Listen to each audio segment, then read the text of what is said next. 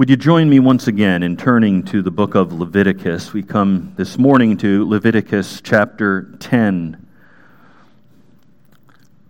The account we're going to see this morning in Leviticus is a little bit different than what we have seen in most of the passages we've looked at throughout the beginning of this book, in that it's not describing specific sacrifices. It's not telling us about what the sacrifices mean and how they're performed. This is something different than the instructions which God has given to his people through Moses, through Aaron, concerning how he is to be worshipped. We find rather here a narrative. It begins at least with a story. And it's not a happy story. Let me read through verse 7 for us. We'll take it piece by piece. Now Nadab and Abihu, the sons of Aaron, took their respective fire pans, and after putting fire in them, placed incense on it, and offered strange fire before the Lord, which he had not commanded them. And fire came out from the presence of the Lord, and consumed them, and they died before the Lord. Then Moses said to Aaron, "It is what the Lord spoke, saying, 'By those who come near me I will be treated as holy, and before all the people I will be honored.' So Aaron, therefore, kept silent. Moses called also to Mishael and Elzaphan, the sons of Aaron's uncle Uzziel, and said to them, 'Come forward. Carry your relatives away from the front of the sanctuary to the outside of the camp.' So they came forward and carried them, still in their tunics, to the outside of the camp, as Moses had said. Then Moses said to Aaron and to his sons Eleazar and Ithamar, 'Do not uncover your heads, nor tear your clothes, so that you will not die, and that he will not become wrathful against all the congregation. But your kinsmen, the whole house of Israel, shall bewail the burning which the Lord has brought about. You shall not even go out from the doorway of the tent of meeting, or you will die, for the Lord's anointing oil is upon you.' So they did according to the word of Moses." Father, we turn to your word in need of you. As always, we are in need of your teaching ministry. You have provided this portion of your word for a purpose, and we desire to profit from it. Help us to that end. We ask in the name of Jesus. Amen. One of the things we've mentioned in our study of Leviticus and in the role of the Levitical priesthood is the difference between the Old Covenant priesthood and the New Covenant eldership. We've spoken, for instance, of the fact that only the priesthood was recognized by God under the Old Covenant as that group of people who were to offer animal sacrifices, blood sacrifices, substitutionary sacrifices on behalf of the people. It was a particular group comprised of only Levites who were to function in this way. Under the New Covenant, elders are not priests. Under the New Covenant, there is only one priesthood recognized by God, and that is the priesthood of believers. You, if you are in Christ, are a priest. I am a priest. I am no more a priest than you are. We are together the priesthood of believers. This is based on the fact that the primary role of the Levitical priest was that of mediator. In order to approach God, people were required to come by way of a priest. If we are in Christ, however, We only have one priest who mediates, and that is our high priest, Jesus Christ. So we do not need human priests. If we are in Christ, God invites us before His throne of grace, and we have direct access to the Father because Christ Jesus is our great high priest. And so Joe and I are elders and not priests. And one reason for that distinction is that we are not your mediators. You don't need us to mediate for you because you have Jesus. And that's all you need. At the same time, there are similarities between the eldership and the priesthood. One of the significant roles with which God has commissioned Aaron and his sons was that they serve as spiritual authorities and as teachers for the people of God. If you jump down to verse 10 and 11, we read this: so as to make distinction between the holy and the profane, and between the unclean and the clean, and so as to teach the sons of Israel all the statutes which the Lord has spoken to them through Moses. So that was the role of the Old Covenant priest. He had an authoritative position and he had a teaching position. Likewise, in the New Covenant, one of the similarities between the eldership and the Old Covenant priesthood is that the eldership puts both of those roles together as well. In 1 Timothy chapter 5, verse 17, we read this: the elders who rule well are to be considered worthy of double honor, especially those who work hard at preaching and teaching. So the New Covenant eldership are responsible for ruling and for preaching and teaching. The priests of the Old Covenant had those same responsibilities, although they performed them in different ways. In effect, the priests protected the sanctity of the people through regulating and teaching godly behavior. Their role was critical to the survival of the community because they stood between the expectations of God for Israel and the sin of the people. God's expectations were that the people be holy as He is holy. The people had other ideas. They were sinners who loved their sin. There could not be continuous fellowship between the Lord and the people if priests did not exist or if they failed to carry out their ordained assignments properly. Symbolically, they bore the sins of the people and provided atonement through these sacrifices that we have been seeing. They bear the iniquity of the congregation to make atonement for them before the Lord. This is what we read in verse 17. Isaiah, too, recognized this same issue when he described the suffering servant as the one who bore the sins of many. Because Jesus is our perfect high priest, because Jesus is our sacrifice who bore our sins on the tree, He guaranteed the divine acceptance of everyone who would come and put their trust in Him. Hebrews chapter 9, verse 11 says, "But when Christ appeared as a high priest of the good things that have come, then through the greater and more perfect tent, not made with hands, that is, not of this creation, He entered once for all, thus securing an eternal redemption." That is, the author of Hebrews understood that what Jesus did was in fulfillment of all of the shadows of the Old Testament sacrifices. Jesus Himself was both high priest and sacrifice. But because of the weaknesses of the earthly priests who served in the sanctuary, this kind of rock-solid assurance that we have today through Jesus Christ was not available to the people of Israel.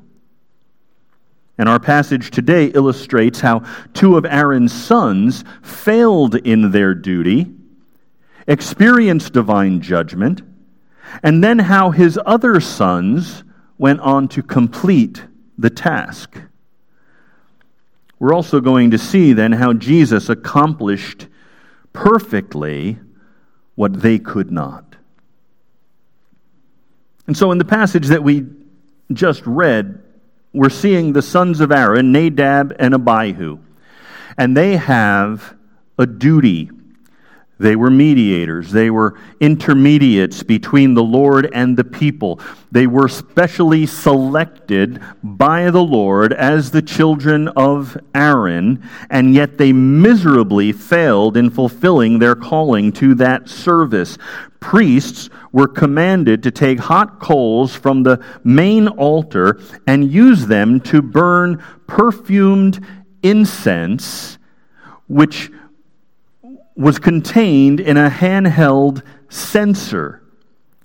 The smoking incense symbolized the rising prayers of the people being offered up to God. And although Nadab and Abihu were divinely ordained laborers, commissioned to do this work, they faced immediate death because of their mistreatment of holy things. They did not do what God had commanded them to do.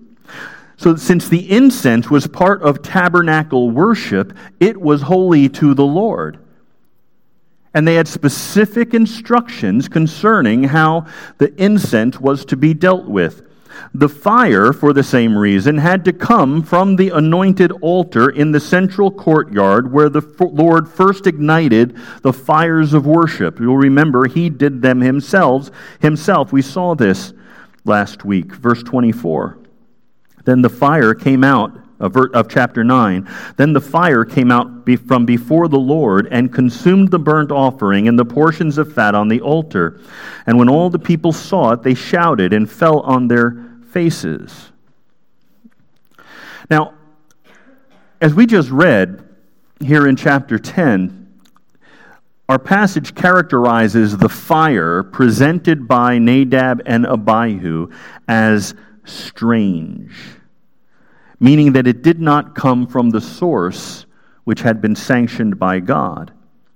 The word strange means unauthorized. You might even have that in some of your translations. It is foreign. It's the same word used for a person who is a stranger to a family. That is someone who is outside of the family. It also names a forbidden woman who is outside a person's marriage in Proverbs. The priests offered illicit, unauthorized fire from an undisclosed location. We don't have a word here in the passage concerning their motivation.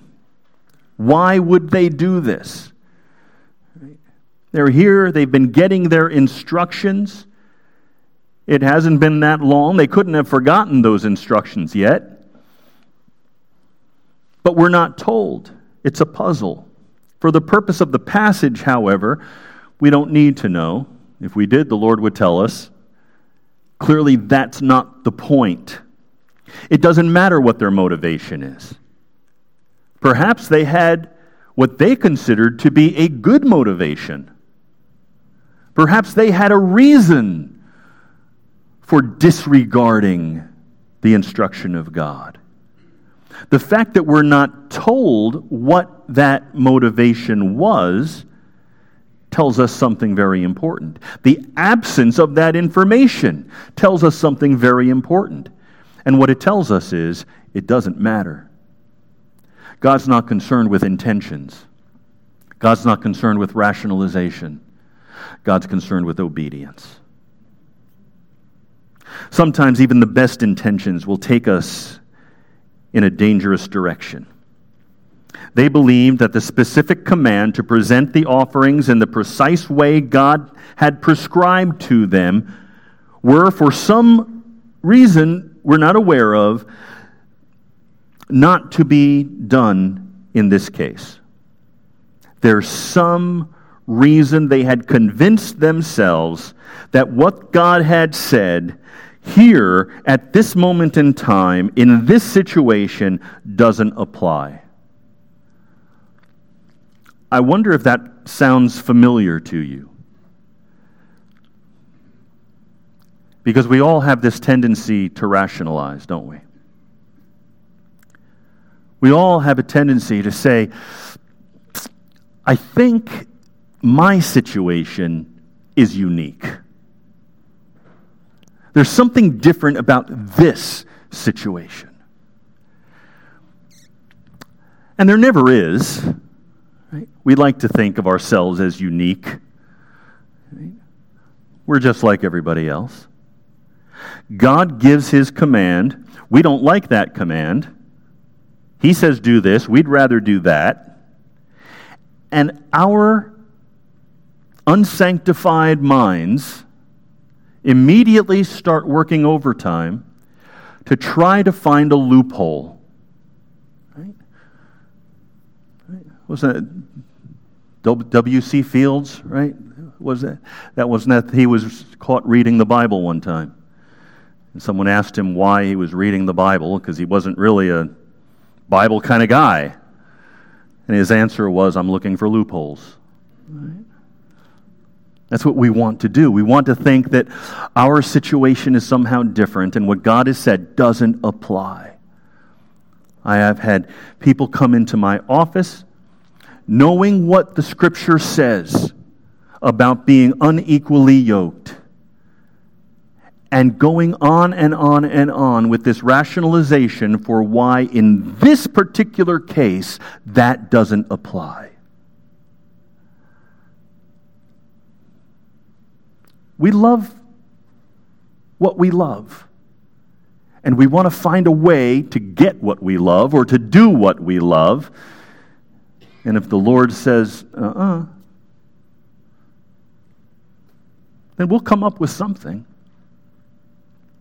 That's what was going on here, apparently.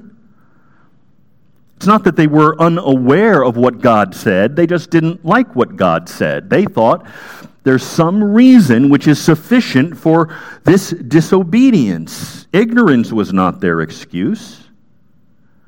You have a similar example of this, a similar kind of event taking place in the New Testament.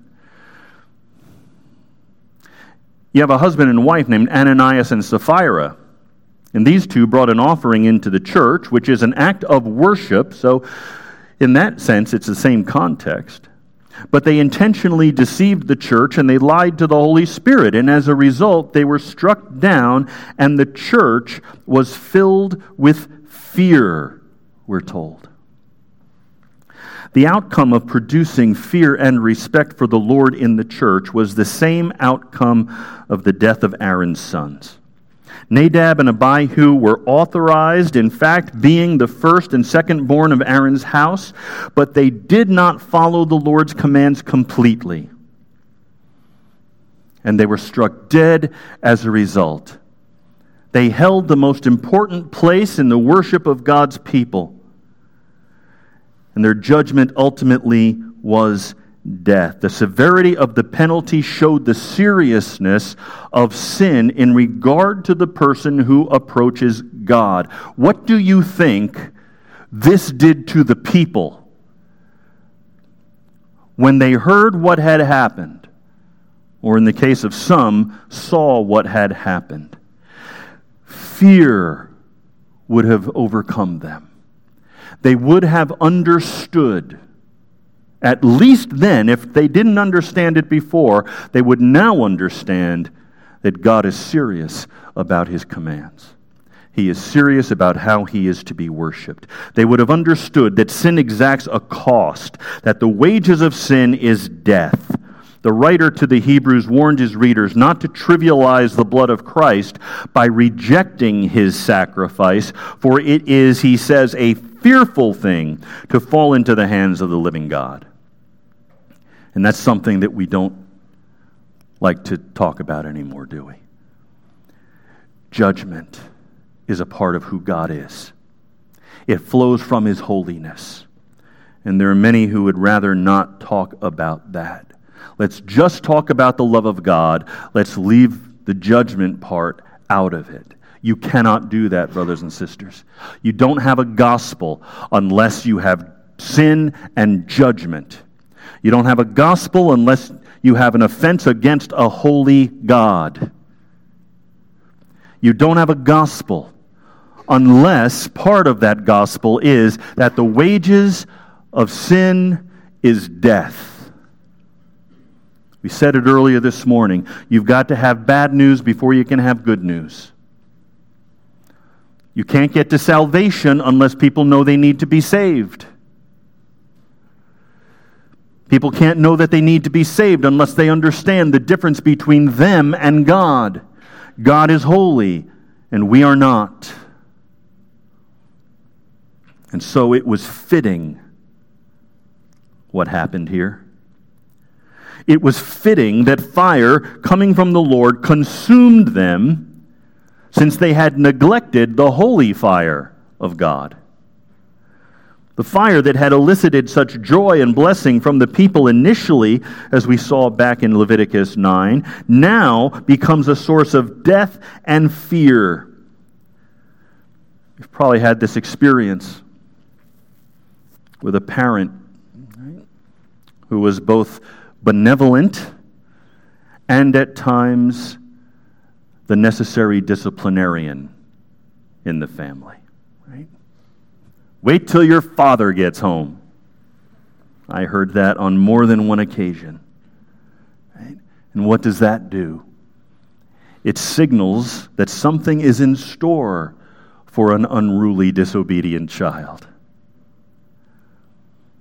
I remember sitting in my bedroom on the edge of my bed, and I don't even know what I had done at the time, but Mom was really mad. And Dad was coming home. And I heard the front door. And when I was young, and I would be really nervous, my knee would just go crazy. It would couldn't control it. And I heard my dad come in the door, and it took a few minutes because my mother had to tell him what had happened. And then I hear the footsteps up the stairs. And that was not good.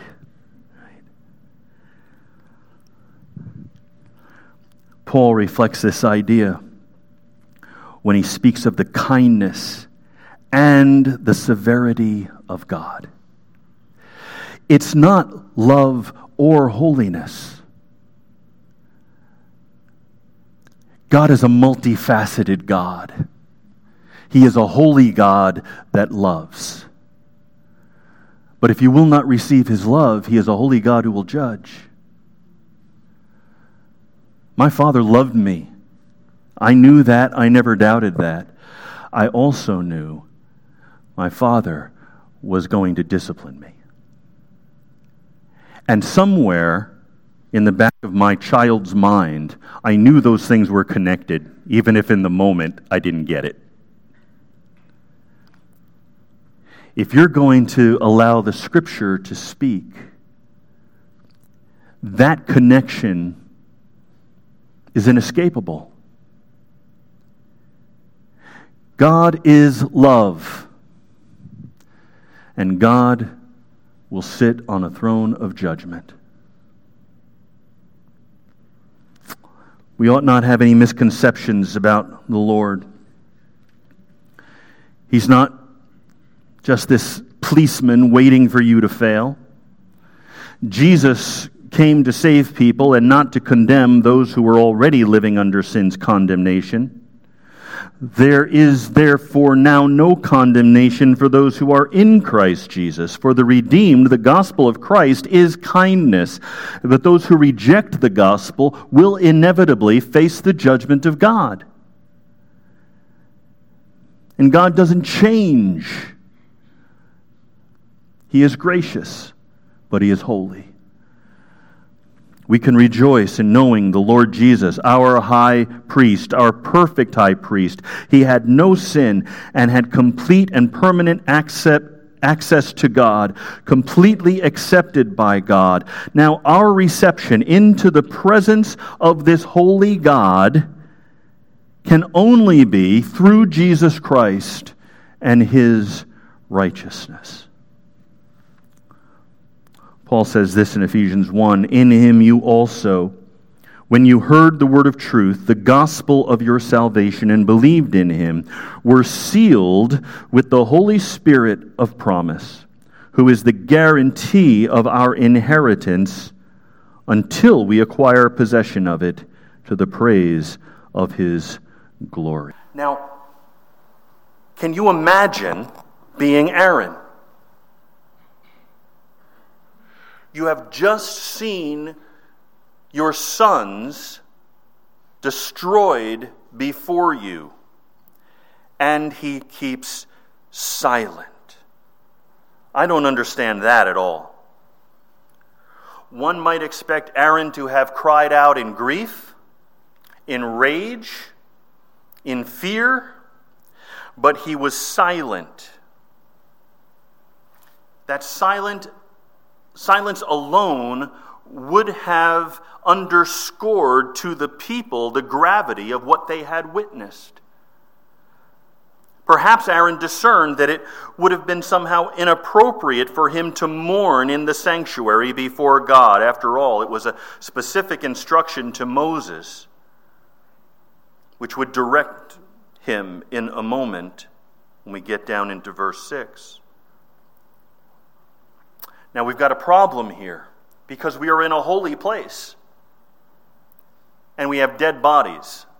It's not a good thing. Something has to be done here, because anybody who touches these dead bodies is going to be ceremonially unclean.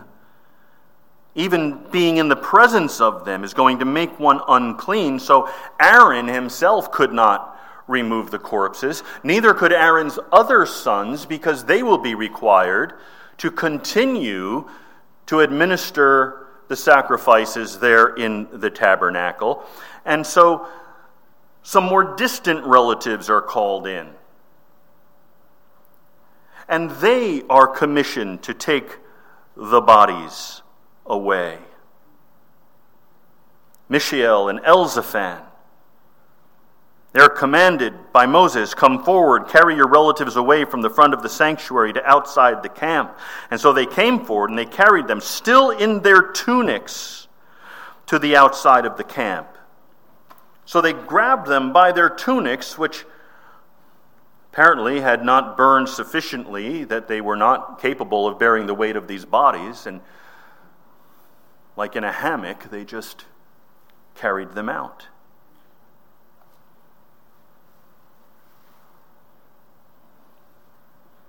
And Moses says to Aaron and to his sons Eleazar and Ithamar, do not uncover your heads, nor tear your clothes, so that you will not die, and that he will not become wrathful against all in the congregation.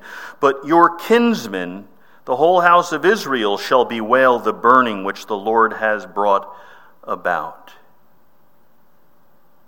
That sounds cold, doesn't it? Aaron has just seen his sons killed. And Moses comes to Aaron and his other sons and says, you can't mourn. Because that's what the uncovering of the head and the tearing of the clothes was. It was mourning. And Moses is telling Aaron, you can't mourn. You've got responsibilities to fulfill. Seems a little harsh. But Moses, and certainly God, is not being cold-hearted about Aaron's feelings in regard to his sons at this point, nor is he punishing Aaron for his son's behavior. God is simply saying this: Aaron has to put his relationship with God first, above everything else. Aaron's spiritual priority is to remain holy in order to carry out his duties for the sake of the people. With his privileges come this solemn and deadly responsibility. But this is nothing that we do not see in the ministry of the Savior.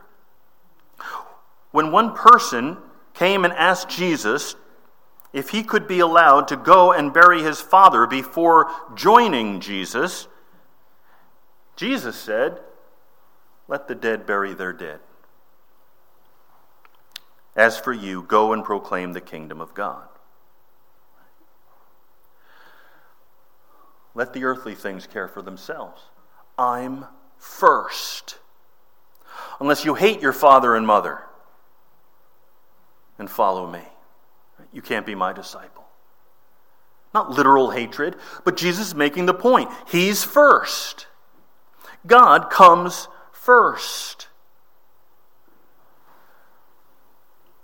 You shall not even go, verse 7 says, from the doorway of the tent of meeting, or you will die. For the Lord's anointing oil is upon you. So they did according to the words of Moses. The Lord then spoke to Aaron, saying, do not drink wine or strong drink, neither you nor your sons with you, when you come into the tent of meeting, so that you will not die. It is a perpetual statute throughout your generations, and so as to make a distinction between the holy and the profane, and between the unclean and the clean, and so as to teach the sons of Israel all the statutes which the Lord had spoken to them through Moses. So, this is another thing that is very difficult for us to understand. If we're putting ourselves in this place, God has struck down these two sons of Aaron. Moses has told Aaron, you cannot mourn. You've got responsibilities you need to fulfill. God has to come first. And you've got a responsibility not only to God, but to his people.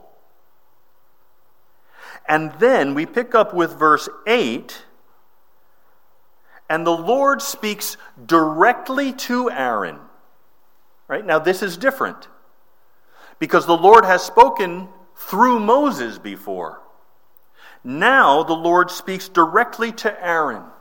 And we might expect, if we just read verse 8, and then the Lord spoke to Aaron saying, we might expect that that's going to be followed by words of comfort, solace.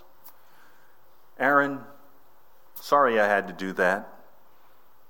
I still love you. Everything's going to be okay. And instead, the Lord says, don't drink wine or strong drink when you're coming into the tabernacle.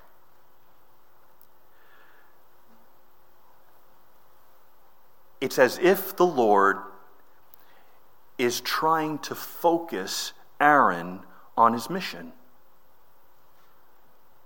I understand you've just experienced a very traumatic event, but let's get our head back in the game. This is how seriously the Lord takes his worship and his holiness. So do not drink wine or strong drink, neither you or your sons with you, when you come into the tent of meeting, so that you will not die. Aaron, don't do anything that's going to make you end up like your sons. It is a perpetual statute throughout the generations. Right? So no wine or strong drink when you come into the tabernacle. If you're not on duty, right, this is like an airline pilot. If you're not on duty, okay, you can have a drink. Not when you're about to get into the cockpit. And that's what Aaron was being told. Right? Under normal circumstances, you're out living your life, you got your day off, whatever it may be, and you want a glass of wine, feel free. But not when you're coming into the tabernacle. This is how serious this is. Repeatedly, the New Testament warns Christians about drunkenness and licentious behavior that would destroy their Christian witness. We can broaden the principle to the general admonition of the apostle to abstain from every form of evil. We are to give ourselves wholly and freely in service to the kingdom and refuse to become enslaved to addictive behaviors that disable us spiritually. A sober, disciplined life is the standard which is required. And it begins all the way back here. Aaron had to be told, no wine or strong drink when you come into the tabernacle, because it's not something he would have thought about on his own. God says when you're coming in to do the work of the ministry, be in your right mind.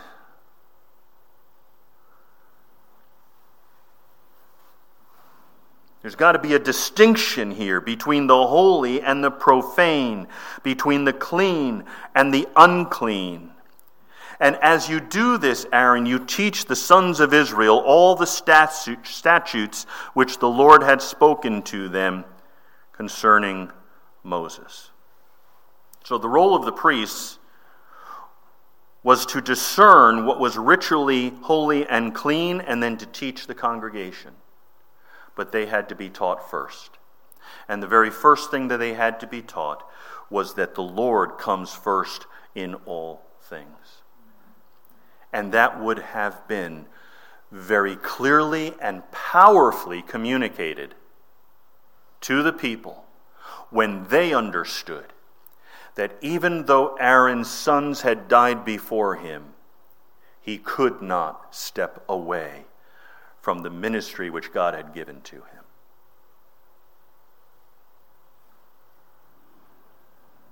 Now, we're going to see, and we're going to have to wait for next week for this, but we're going to see other sons of Aaron come and take the place of the two who had been struck dead. And the ministry goes on and on and on without essentially missing a beat. Because God is concerned first with his own glory, but he's also concerned with his people. And his people needed the tabernacle to function, even in circumstances such as this. God desires to be the priority of every heart and life. He not only desires it, but he demands it. It is what he is due. And when we consider what we have been forgiven and all that he has done for us and all he has given to us, it makes perfect sense. The Lord deserves our all in all. The totality of what we have and what we do and who we are. Because he is worthy. Father, thank you. You are indeed worthy, and we are grateful for all that you have done and all that you will do, Father, until the coming of Christ. When all things, Father, will be made right, when sin will no longer plague us, and when you will have your rightful place in the hearts of all your people, and when every knee will bow and every tongue will confess that Jesus is Lord.